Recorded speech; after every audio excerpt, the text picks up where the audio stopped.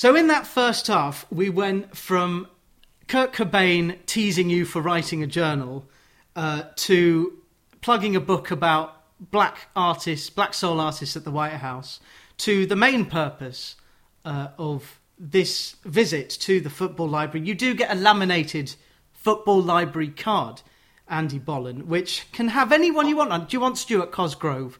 Usually I put Brian Glanville on it, or Hugh McIlvanney if you're Scottish. I've got Hugh McIlvanney, and I've got maybe Stuart's new book. But the Stuart's face on your library card, because I know you want Stuart in your pocket all the time rather than in the studio. Not that. I mean, he's a nice guy, but he's happily married, and he only stays about 4 or 5 miles away, so you've got to be listening. Oh, that's brilliant. Well, if Stuart wants to come on and plug Hamden Babylon... He'll talk to MD. You'll talk to MD. All right, I'll send him a note. I know his Twitter account is Detroit67, so I'll say that you sent me. History of Scottish football in 100 objects. What was the first one that you wrote, and what was the last one that you wrote? The first one that I wrote, it may have been about Bovril. I think I remember thinking the one about the Bovril was because it went back to Napoleon, and that intrigued me. See, I remember writing that early on. Well, it's in the book. It goes back to the Napoleonic Wars, and I think they ended up getting starved. All the French troops get starved, so they wanted garrisons and some guy, a Scottish guy, believe it or not, come up with, who had moved over to Canada, come up with the idea of like a kind of a beef cappuccino, I call it. And so that's what it was. It was this drink that they could add. I just had hot water, boil up their canteen things, put this stuff in it, and then it would keep them alive. Yeah, that's where Bovril came from. It's amazing. From bovine, and then the frill refers to the Frillia, a superior race in an Edward Bulwer Lytton novel. That's it. That was the novel. That was nuts, wasn't it? Crazy. So that's in it. All that. Then there was the other thing I do remember was this guy called Arthur Montfort, who's a really famous commentator. And whenever I was wee, I got this book at a church fair, and I didn't realise when you were watching the telly there was cameras and editors, and there was a picture of him, his editor and his producer and all that. I still remember that book, and I still remember it straight across. I remember writing that one early on, and then there was a thing with Mo Johnson, the big Mo Johnson story. I started writing all the famous ones, and then Frank McAvenny in a diving suit. I think that was one of the... I couldn't tell you what the first one I started doing was, but I know that the ones that I went for the big hitters. And then there was a famous story in Scottish football when Jim McLean punched a presenter called John Barnes, Digger. He's a guy at the BBC. He's a really nice, quiet, professional guy, and everybody in the Scottish media loves him. But Jim was at the end of his tether with him. Jim McLean punched him. Just knocked him. Famous one. So that's how it came out. That's how it came about. And Gaza as well. Gaza was notorious up in Scotland for getting... I think the Rangers players used to wind him up and make him do stuff. Mm-hmm. And he was... then at the time, remember Rod Stewart did the World Cup, the Scottish Cup draw, and he was steaming. Yeah, I didn't know he was drunk. I know he was kind of flamboyant because they replayed it quite recently. He had a few... Because Celtic were playing, and he was up seeing Celtic, and the ground was... I think they just went and found him and brought him in and didn't realise that he'd been... But I had friends that were in that game, and they were saying that he'd never watched most of the game because people were going up and asking for autographs and selfies, and he accommodated everyone. He was really nice to everyone. So I think he was getting... They were buying him drinks, so he didn't really know how to do the draw. I know what it was. It was Peter Crouch, when he was doing a draw for a cup, doing the flamboyant reach into the bowl. Oh, I did this. He copied Rod Stewart. Homage. What was your first World Cup? Is that a daft question to ask? Can you remember? They always say, what's your first World Cup that you 98. Really loved? 98. See, I remember 74, obviously, because of Cruyff, because I was wee, and colour TVs were unusual. When my granny had a colour TV, I used to go over to Hamilton, which is about 8 or 9 miles away from here, just to go and see the games, the World Cup. I never saw my granda so much that couple of weeks, but Argentina 78 was that would be an amazing book for someone to write. The actual story, Argentina, because it's draped in politics. Not Argentina 78 is another one that I'm actually looking up. I've picked it up and I'm looking at the list now to see all my chapters. But I actually feel 78 was really interesting doing Argentina choose, and it was all fixed. I didn't know that until recently. The junta made sure that they get through, and remember they had to beat, was it Peru in the semi-final? I had to beat them by 4 goals or something. I don't know. Something was something. I don't know 6. the specifics of it. But just make sure you can't libel the dead. So make sure everyone's dead before you write about them. Well, it was amazing writing about in the Johan Cruyff book, and I'm talking about Cesar Luis Menotti, and it was while I was writing that book, it was just a new book. While I was writing this one of the things that I was doing says he's still alive, Menotti. I thought Menotti would have passed it because he smoked like a chimney as well. He was still alive. Liked the ladies, Menotti, as I discovered when talking to Jonathan Wilson about Argentina. This is page 170, exhibit 48 in your book, The Liftover, which was brilliant.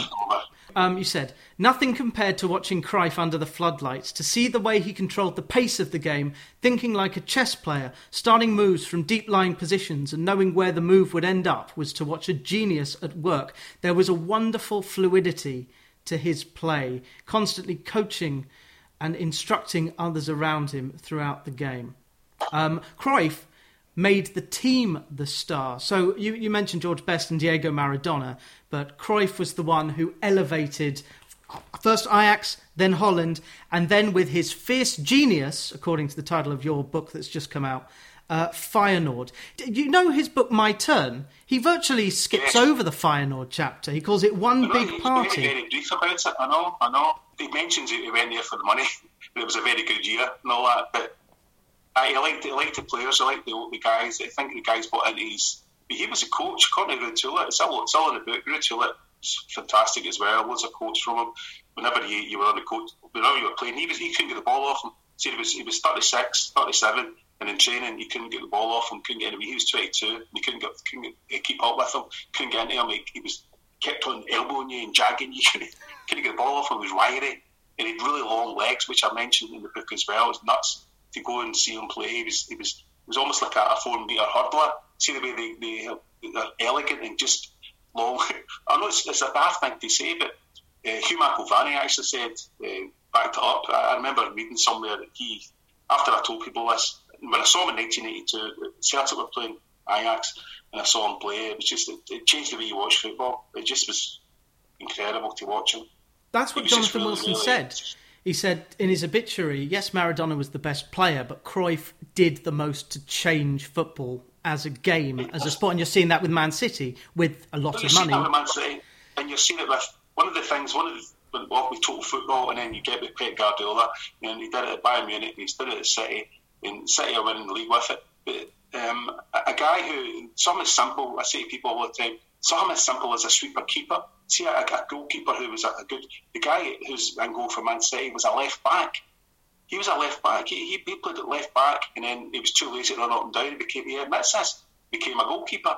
So he's in goals for City, and he's got about 4 or 5 assists this season with long clearances and putting the ball through to people. He's a fantastic footballer, and he did it in 1974 going into the World Cup. There was an established goalkeeper there, and he was the sort of the conservative, small C conservative, sort of safe pair of hands, stayed in his line, great shot stopper even. He get pumped out because Cruyff didn't want him because he would come off his line, and he brought in, is it Youngblood his name was? Yep. He came in, and he would get the ball out, bring it out, and start moves to the back, which meant suddenly instead of having 10 players, you've got 11 players out playing, and suddenly you can do your total football. It's incredible to watch it. And then the things that when he was coaching at Barcelona that would eventually filter through into the game. I mean, the way Man City play is, they've got Cancelo played for them. Cancelo, he sent off last night, but Cancelo's going up and scoring goals, and he's a centre half. He is, technically he's a defender, but he goes out and he plays. I mean, we all copy Beckenbauer. And Facchetti, a guy at Inter Milan as well, who was like a striker, a defender striker. He actually, he's in my next book, my European book.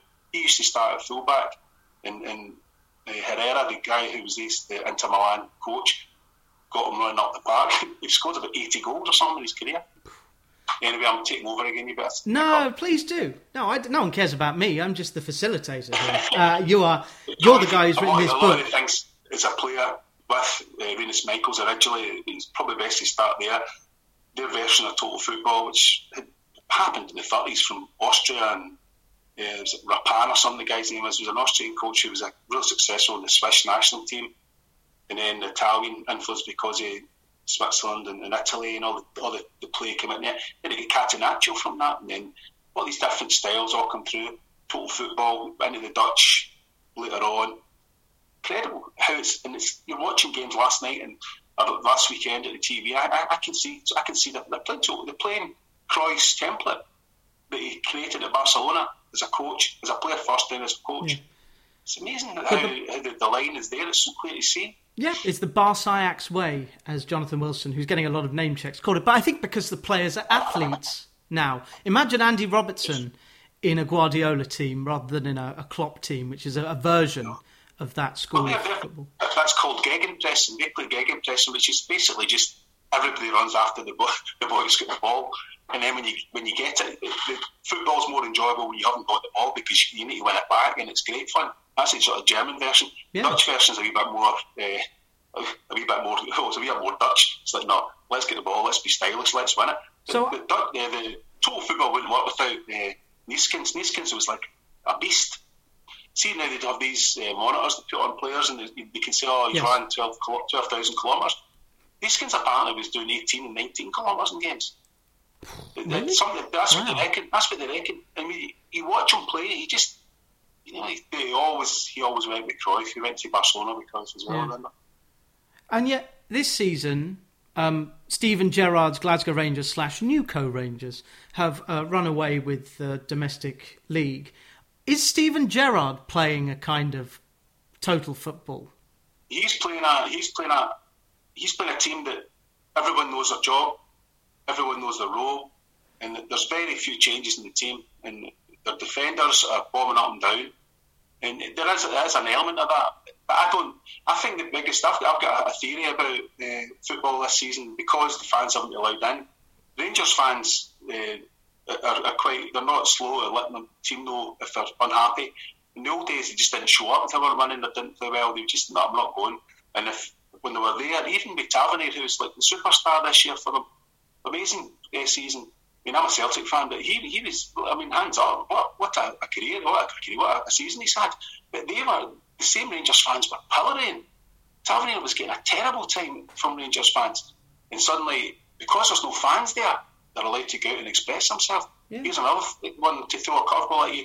The West Ham fans, West Ham would almost get into the Champions League about 2 or 3 weeks ago. Hopefully they'll get into Europe and the UEFA Cup or Europa League, but they'll deserve it as well. But those fans at West Ham, if they're unhappy, they let everyone know and they're on them.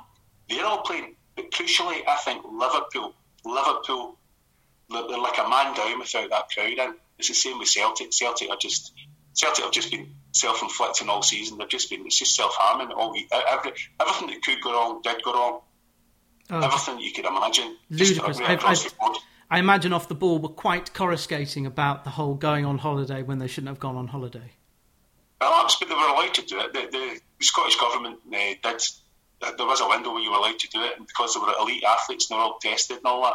But they didn't. Someone didn't think about the optics of it. That's what they all say, isn't it? In the media, the optics. It's how it looks. People are having to struggle through Christmas, and fans are having to go without seeing, and then they're going to Dubai. Just even if you couldn't get a spin doctor to get out of that one. You couldn't do it. I mean, they should have just cancelled it, and then they come back, and then someone in the squad had something, and then for that moment on, it just went. The proverbial just went wrong. Yeah. But Rangers won it. But I don't think it's total football he plays. I think it's a modern. In fact, it's probably more like Liverpool in the 70s and 80s. I think he get attacking fullbacks like Phil Neal and all these guys. Remember? Mm-hmm. And you're probably too young. I know it from books. Alan Kennedy was it? Guys like that were just bombed up and down, just constant athletes. But Robertson's good. Robertson's very good. He was at Celtic and they let him go. Oh, yeah. There's no doubt for me that Gerrard is a synthesis of all the managers he's played under. Houllier, Benitez, who is a football nerd, Hodgson, yes, I agree with that, and Klopp. And so there's no excuse really for Gerrard. And of course he captained England.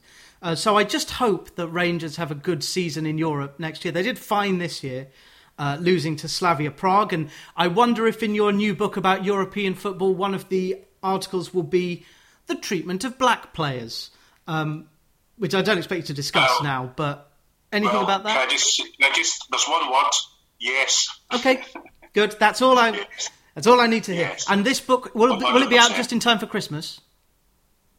Well, I'm not sure if I think it's 2022, this next one. So, but the thing is, maybe Paul's listening, I'll send him the podcast, because the one for the History of Scottish Football and 100 Objects came out, and it sold an awful lot before Christmas, because it's one of those ones that women bought. A lot of women bought it. Yep. I had to sign loads of books. Good. So it was funny.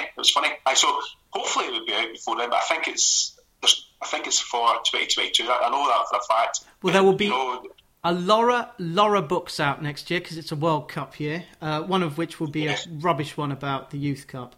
Can I just whiz through some of the items brought up in your alternative football museum? Yes. Are you collecting stickers this year for the Euro? No, because my sticker days are over, right? But I should. I actually thought about doing it as a kind of a project to see how it would go. But do you know, my wife still and our brother have got one from, I think I mentioned it in the article, they've got one from 1982, and it's amazing. Spain, España, just incredible. And I think was it an Austria? It's either an Austria, some player. There's one player that they haven't got. There's only one that they haven't got. But no, I'm not doing it. My panini days are over. I just eat them now. I don't stick them. No, yeah, you only keep your favourites. What do you hate more, UEFA or the plastic pitch? Actually, UEFA for sanctioning a plastic pitch. How about that? Yeah, very good. I think the plastic pitches are an abomination. In Scotland, there's Hamanakis, Kilmarnock and Livingston. I went to Rugby Park 18 months ago. I went to see a game on a plastic pitch. It was an atrocious game, 1-0, Killy won with a header from a corner. And the pitch that Kilmarnock used to have the best, without doubt, it was known for having one of the best surfaces for playing football in Scotland for 60 or 70 years. Scotland used to go and train there. They actually used to drive from Troon or Seamill or wherever they were based.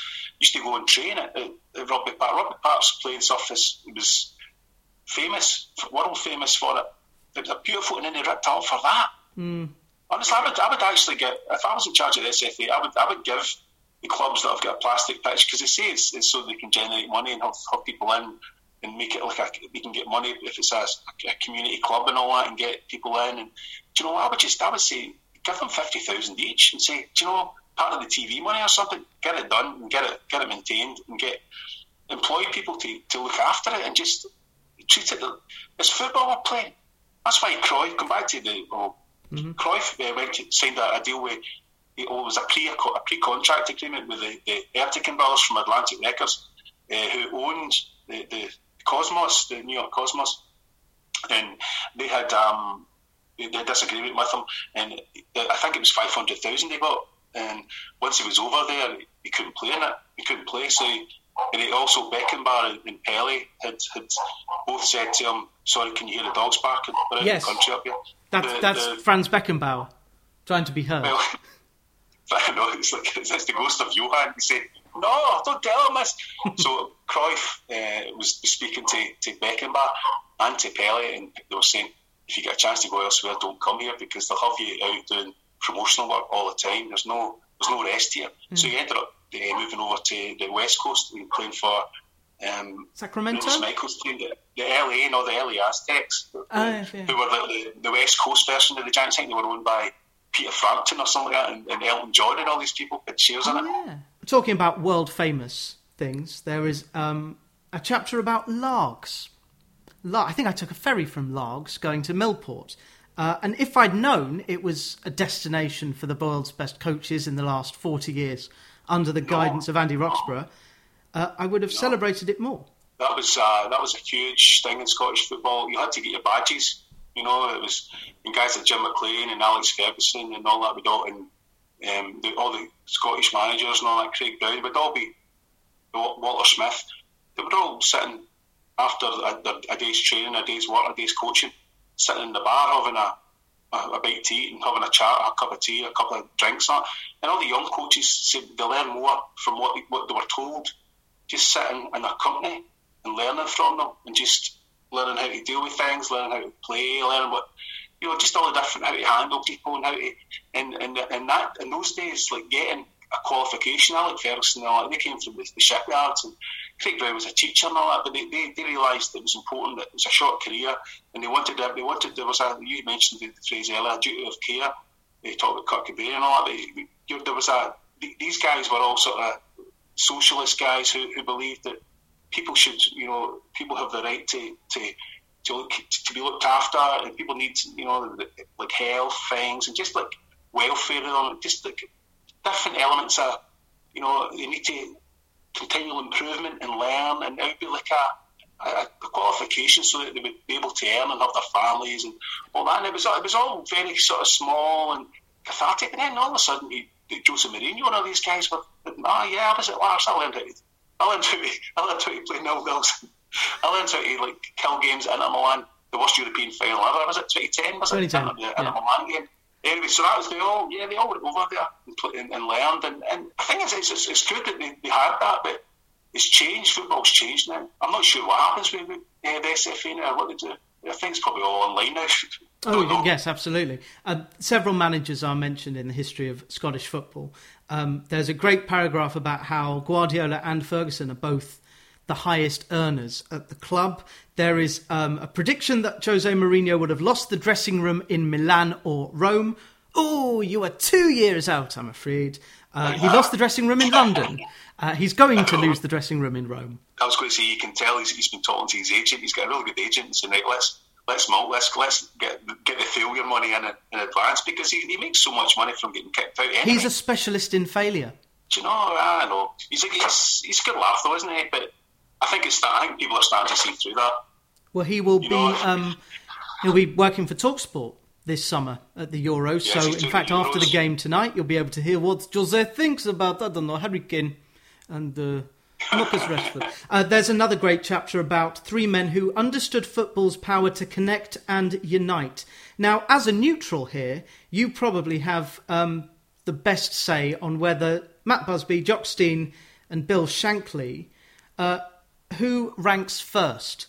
Because two of them won the European Cup. Two of them won the European Cup. And one is Bill Shankly, who reinvented a football club. I think it's a difficult question, but for me it's Jock Stein, because Jock Stein did it at a national level as well. Yep. He also, I think that he did it with 11 guys. He won the European Cup with 11 guys who, I think Bobby Lennox lived out in Ayrshire, out at Saltcoats, I think it's Saltcoats he's from. So he was about 30 miles away from Glasgow, or maybe less than that. But the rest of them all lived within about 5 or 6 miles of the stadium, literally. So he built a team, and he shaped that team and won the European Cup against, at the time, Inter Milan were like the best team in the world. They had won they'd won the World Cup Championship the year before. They were the best team in the world, and he took them there and they won it. I know United had but it took Busby a long time. It's in the next book. I was doing a lot of research about Busby, and the actual Busby was amazing as well. It's always Shankly, but in different ways. Mm-hmm. But the thing that the original, I had to rewrite that. That was one of the few arguments we had. Maybe I shouldn't be telling you, but this is probably more interesting. Off on a slight tangent, the publisher didn't like it. I think that the journalists maybe that are doing their editing for them, one of them in particular was really upset because I don't think this should be allowed to get through this chapter, because I was having a go at journalists for saying, using the mining thing as a... My father was a miner and died too young because of it as well, and I thought, well, I've got a right to... I can vouch for this, because my argument is that these guys, if they weren't... the original article that was in the museum, I slag off journalists and I call it the cliche that they should be, to say that they always they hark back to the mining, and most of them didn't. I mean, Shankly went down the mine and Stein went down the mine, but they needed to get out to get on with their lives and all that. And if they would be like politicians or trade union leaders, or they would be heads of companies and all that if they were given the right education, given the right what they would have. And it's this thing where they hark back to that. And it also annoyed me, but I rewrote it, and I was nice about it, and I changed it. But it was the original chapter was a completely different take on it. My point of view came from the journalists being lazy and going for the mining cliche, and I was like, they're so much better than that. They learned all that. They learned about looking after their fellow man down at the pit. They learned about all the good qualities and humanity down the pit. But God, they were so much better than that. I mean, Matt Busby was getting the last rights and come back, and he built a team again. He had to build two sides. He came in, then he had to start again. And then he brought the Busby Babes through, and then at one point, whenever he left Man United, they ended up getting relegated. Remember, and it was Tommy Docherty, and then it was they get beat by Southampton in the FA Cup final and all that. And then Dave Sexton came in, so they took Alex Ferguson about 3 years, and he was down to the FA Cup. Remember, it was at Palace, and they won. Fergie won the FA Cup, and that's what saved him. Yeah. Anyway, Busby was great, but I think for me, Stein just shades it, to answer your question. It is an impossible question. I was going to say, when I picked my best 11 before Bosman, I had to put Cruyff at left back because he couldn't get in the team otherwise. And it's a great parlour game. If you're picking all the best players from before 1994... I think it's because of your age. I think it's always age-related. Do you not think so? To an extent, but I did offer one personal pick. So you would be able to offer a personal Adrionians pick if you were picking your team. You insert yourself into this book in a really good chapter about being on telly in the St Mirren game. It was all about how you realised that you were part of a big community of people watching football on telly. You're watching. There was a moment when you're watching it on the TV, and it bigger than just actually going to the game. You're a wee kid, and you turned our snorkel. The orange snorkels that were inside out, we turned them so we would be on the telly, so we could see ourselves. But at the end of it, you get a feeling that the country was sort of watching this moment, and it was a sort of wee football-y thing. And I remember, the sports team was incredible, but it was on too late at night, and it was just a really well put together show. And that and Scott Sport and STV, you would have. You have the big match on ITV and all the old games. Yeah. It's just a feeling whenever you're a football fan and you're part of it. And to be on the TV and for Airdrie, all the buildings around the stadium in Broomfield, and we used to go to Airdrie games and Albion Rovers games every week, just to see football, just because there was a game on. It was 50p. You couldn't get a lift over much at Airdrie Rovers, but at Celtic you could get a lift over. Well, yeah, it was because the margins at Adrionians was lower. My hometown, the community, a football ground, the TV cameras, and the rest of Scotland. At the same time, the Brian Moore figures of Scottish football were Bob Crampsey, who becomes, from what I read, a sort of Sid Waddell of Scottish football, and then David Francie, who was kind of a fan with a mic. He never ever got a contract. He get paid each week. I didn't know that until I was doing research. He was Cramps. David Francie, who was the BBC guy. I mentioned this in the book. I wanted pictures of these people, but they never put it in. I think they made it a wee bit smaller. We could just stuck to the text. But it was a beautiful photograph. These guys, like Francie, actually looked like he sounded like a dashing actor. You know, his voice was just fantastic. But Bob Crampsey, I actually met. I write for a book, a periodical called Nutmeg. If you heard of Nutmeg, it's kind of like Scottish. Yeah, Scottish version of Blizzard, kind of that idea. You should be saying that's how I always pitch it to people. But I wrote an article or a piece on that about Bob Crampsey. I actually met him, and I was decrying the lack of just the depth that they've got. I know, got to help them. They get footballers on there talking about the game and all that, and you know, all they do is watch like Friends and all that. They don't have any. They don't know anything about anything. But just anyway, that's a bit snobbish. But then you think only maybe 10, 15 years ago on the radio, he had these everyday, really clever sports commentators. They just had, they could turn their hand to anything. On the spin of a coin, they were away. But Bob Crampsey would actually quote like things from the Trojan Wars and all that when he was doing match reports. He was fantastic in the radio, and before that on Scott Sport. Yeah, just a different time, maybe. Stuart Hall did that, but he also fondled children, so I'm sure. Well, Stuart Hall, yeah, but And moving on swiftly to Johan Cruyff. Looking on. Nutmeg magazine. I've had Danny Gray on talking about his books. Danny Gray, National Treasure. Yes. And Nutmeg is quarterly periodical, and there's a podcast, and every edition of Nutmeg will be in the Football Library, as will every edition of the Absolute Game fanzine. In England we had Off the Ball and When Saturday Comes. It seems from your writing that the Absolute Game was an equivalent of it. Do you think the Absolute Game influenced the, petty and ill-informed radio of Stuart Cosgrove? Possibly. I think the good thing about Off the Ball and the good thing about fan base, I think whenever they take it away from the managers and the players and they give it from a fan's point of view, I think any form of just any outlet to let fans know Off the Ball is more, it's for fans, and they don't talk about Celtic Rangers every week. If Scotland are playing international, come up to the Euros and all that, will be good. I think that those kind of publications are fantastic, because football is about the community, isn't it? And it's about grassroots, and it's about, it is about helping people. Now, I think hopefully we've come out the other end of this COVID and all that, and we'll get to a point where, I think years ago with fanzines and all that, and I think there was a sort of punk rock thing where people looked after each other. There was an element of, we're in this together, and there might only be 50 here on a horrible frozen night in the Airdrie or Coatbridge or Dundee somewhere watching whatever.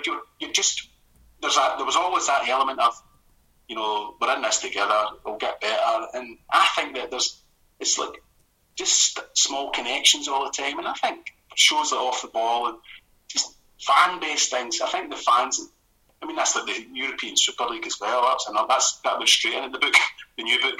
Just that you think of that and think of how you're going to see a team in the 7th or 8th division down, and you think, well, what's the point of going if we can't get out of this league and got the pyramids? But what's that all about?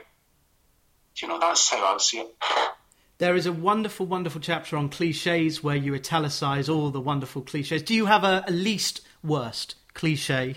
No, I think just the one about he's better left foot or something. Soon they always talk about something. That was his favourite left foot. Yeah, favoured left foot.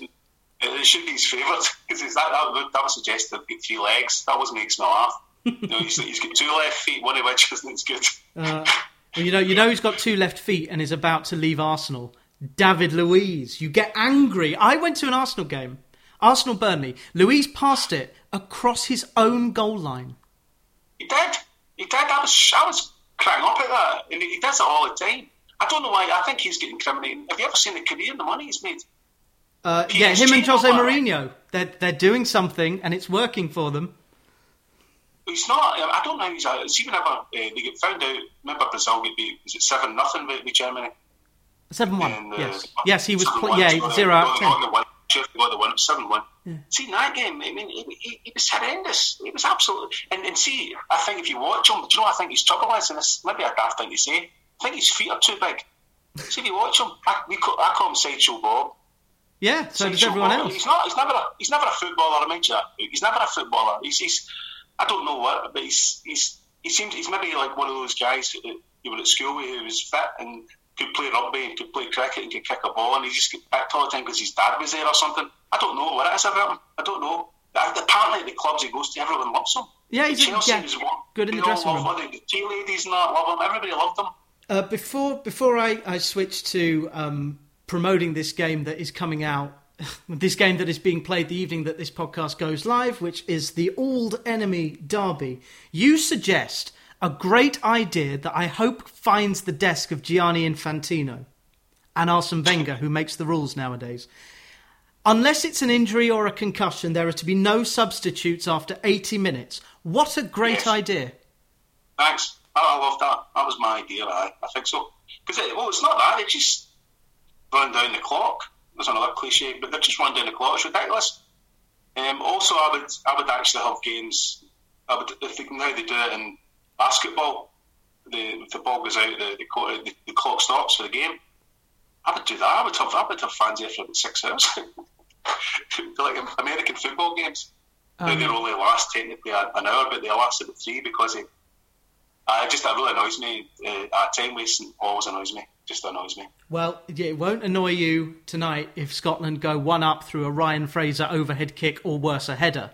But I'm getting loads of messages and texts. This is good. This is good. I'm going to do this because it's just to prove that it's Wednesday, 19th of May, 19th of the 5th, 2021, and the Scotland. My phone's pinging, and I'm getting emails come flying in, and it's the Scotland squad has been announced. Oh, who is it?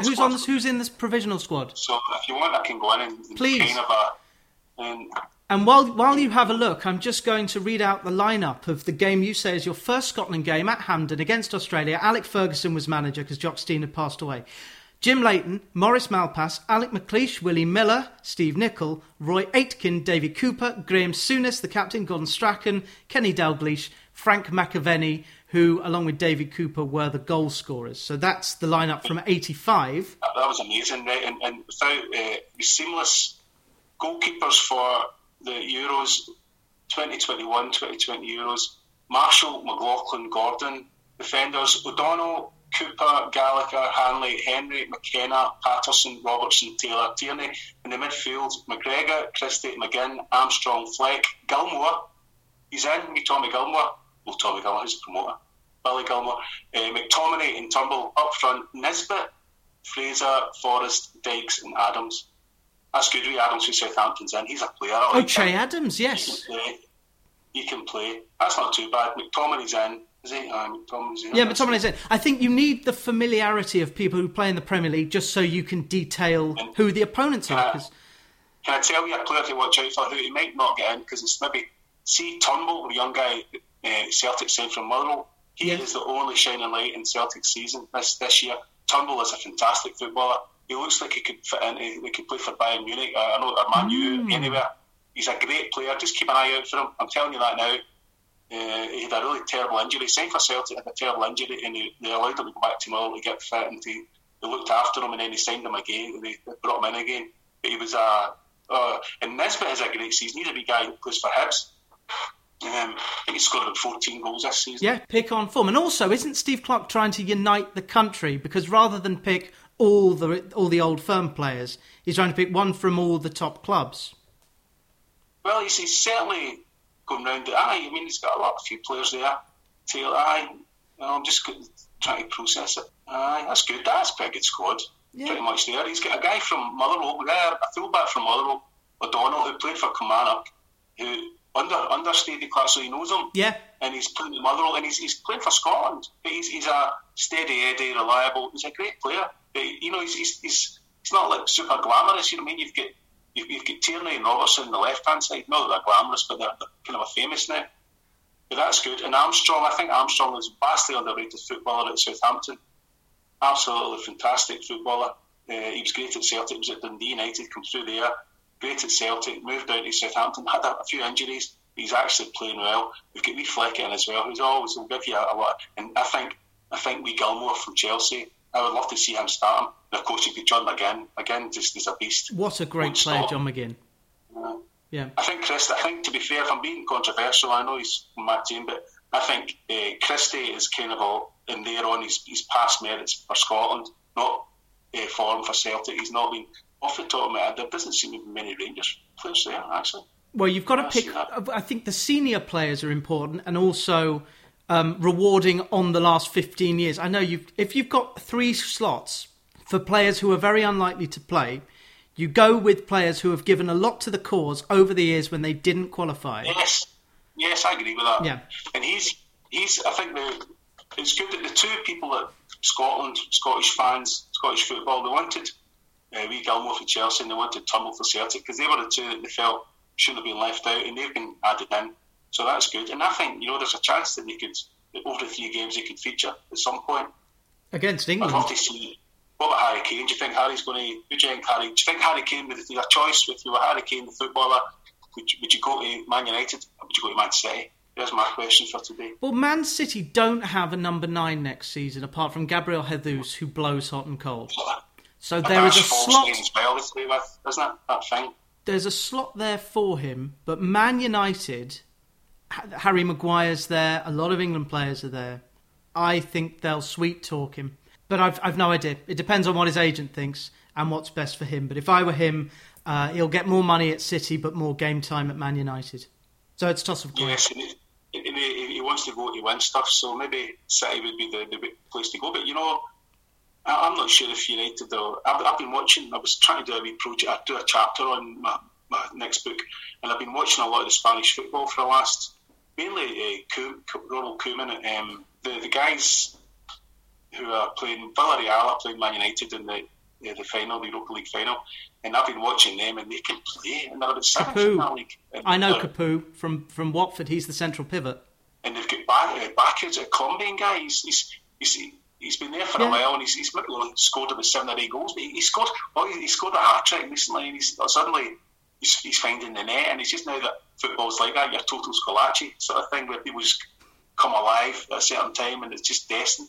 I don't think they'll win it. I'd love to see them win it. I kind of got a soft spot for United, but I don't. I like Liverpool as well, because Kendall Bush was my hero when Kenny went there. If I'm Harry Kane, I would say for Man United. Some of the Man City I've never liked. I don't think controversial to say. I don't know why. I don't know what it is about the human rights abusing Abu Dhabi, that as well. Sheikh Mansour, brother of MBS. A Man City fan who've bought it, they go mental. See if you wind them up. That's what they're saying about Newcastle, because that's what my argument. Well, how would you feel if Newcastle were bought up and were able to compete? Because I remember I've actually got a call. I've actually got a chapter about Helen Turner, who was the woman who rang the bell at Man City. I'm giving you a wee chapter here, and she was Helen. She was at Man City whenever they were in the second and third division. She would be going, "Man, this isn't that long ago. Man City were crap." Terrible. 20 years ago. And the fans were brilliant. The fans are brilliant. I'm not going to slag off the fans. The fans are fantastic. And they stood by our team, and they would have 28 and 29,000 and 30,000 when they were playing.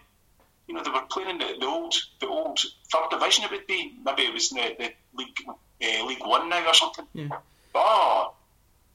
Anyway, Man City. I would play for Man United if I got a chance. And of course, just because by the time the Scottish thing and all that. By the time this goes out, Manchester City may well have won the European Cup, which is what Sheikh Mansour and MBS really want. 500 million he spent to get to this point, I think, to get to this final. Yep. You don't really hear him mention that much, but yeah, $500 million in football. How much is Scotland's annual GDP? I don't know, 2. Slightly less. Oh, we haven't even mentioned the referendum and Indy Ref 2. There's no time. To conclude this wonderful chat, which promotes the release of Fizz Genius on Pitch and History of Scottish Football in 100 Objects, an alternative football museum on arena sports. It's delightful to be a co-published Pitch author. They are the best. Pitchpublishing.co.uk if you have a great book idea. They're getting their SH1T together. I think that's maybe a good way to say it. Giroud, really well. the De Silva twins. They've been doing really well. Yes, they've been doing really well for the last few years, but they've kind of upped their game a wee bit recently, I think. Yeah. I think maybe because Paul Camelin they're Brighton fans, and Brighton have got their SH1T together as well. Yes. Yes. And he's really good at, as I said earlier, he can see an idea.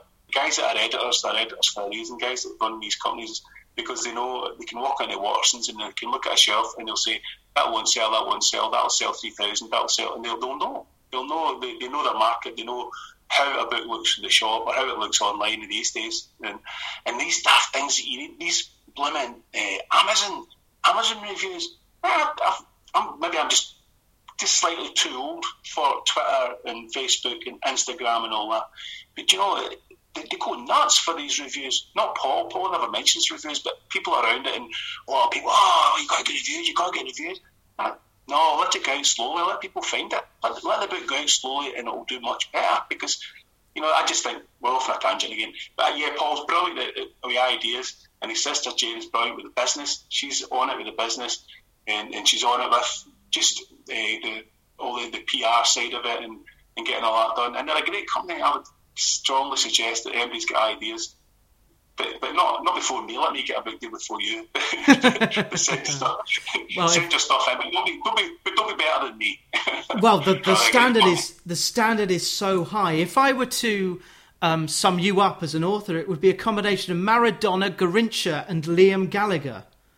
No, thanks. I'm sorry. I'll read that again. That is Hughie Gallagher. The great chapter on Hughie Gallagher. Great chapter on Jimmy Johnston. And there is a chapter on footballers' memoirs. I have a very high bar for footballers' memoirs. It has to pass the Vardy line. It has to be better than Jamie Vardy's book. And you recommend 3, Tony Cascarino's book, and those of Charlie Miller and Ralph Milne. I've heard of Ralph Milne, but not Charlie Miller. In about a minute. Charlie Miller played for Rangers United. He was a fantastic midfield player, great footballer, but just his book was. It didn't go well for Charlie. It was one of those ones, but he admits it, and he had issues. Absolutely fantastic. He'd really worth picking up. Get it on Amazon. That chapter was about where it goes wrong for people, and then people they weren't looking for sympathy whenever they were clubbing it, and they were the king of the hill and all that. And then when they're down in their luck and they realise they're having to go and work in Tesco or work in a call centres, yeah. Suddenly there's an issue, and I've got loads of problems. I think it's good that, again, that's the third time the duty of care thing's important now. Great for people. Whenever I was wee, if anyone, I remember there was a woman who stayed, it was a family friend and people where I grew up, and she was bipolar and had a massive breakdown and all that. And the women in your family and people say, it's her nerves. And she'd go away for a walk and all that, away for a walk. And that was how you dealt with mental health. It was ridiculous to think of how far, how much people didn't know about it, and it's great that people know about it now. So, off on a tangent.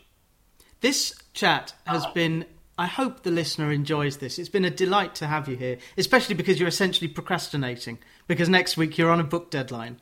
So I'm happy to help. I've actually given myself an invisible deadline for the 20th, and I'm in chapter 82 of 100. So if Paul's listening, I'll get it to him. He's getting it. He might get it.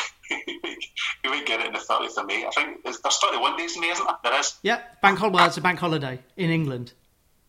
I'll get it. No, I've never finished it, and it's been a delight talking to you.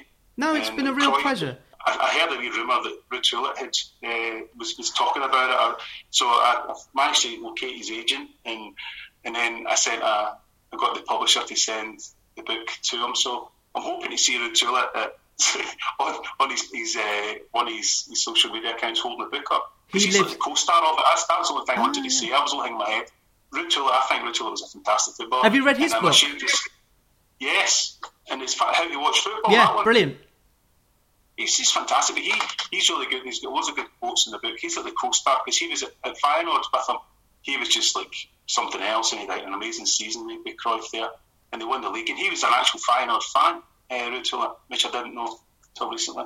Anyway, he's like the star of the book, and we've managed to get via his agent. I got an email from somebody in Amsterdam who's like a big the people that look after people. Yes, send the book over and we'll get Ruud to sign it for you. And I had to go back, no, I just want to give him the book. I've written it. It's not, I don't want him to sign it. It's just like, oh, fantastic, well done, and all. We'll get that to him. So I'm waiting to see what happens. That's a wee insight. I don't know. Inside info for me. This is the title of your memoir, if you ever get to write it. From Kurt to Ruud, the Andy Bollen story. I know.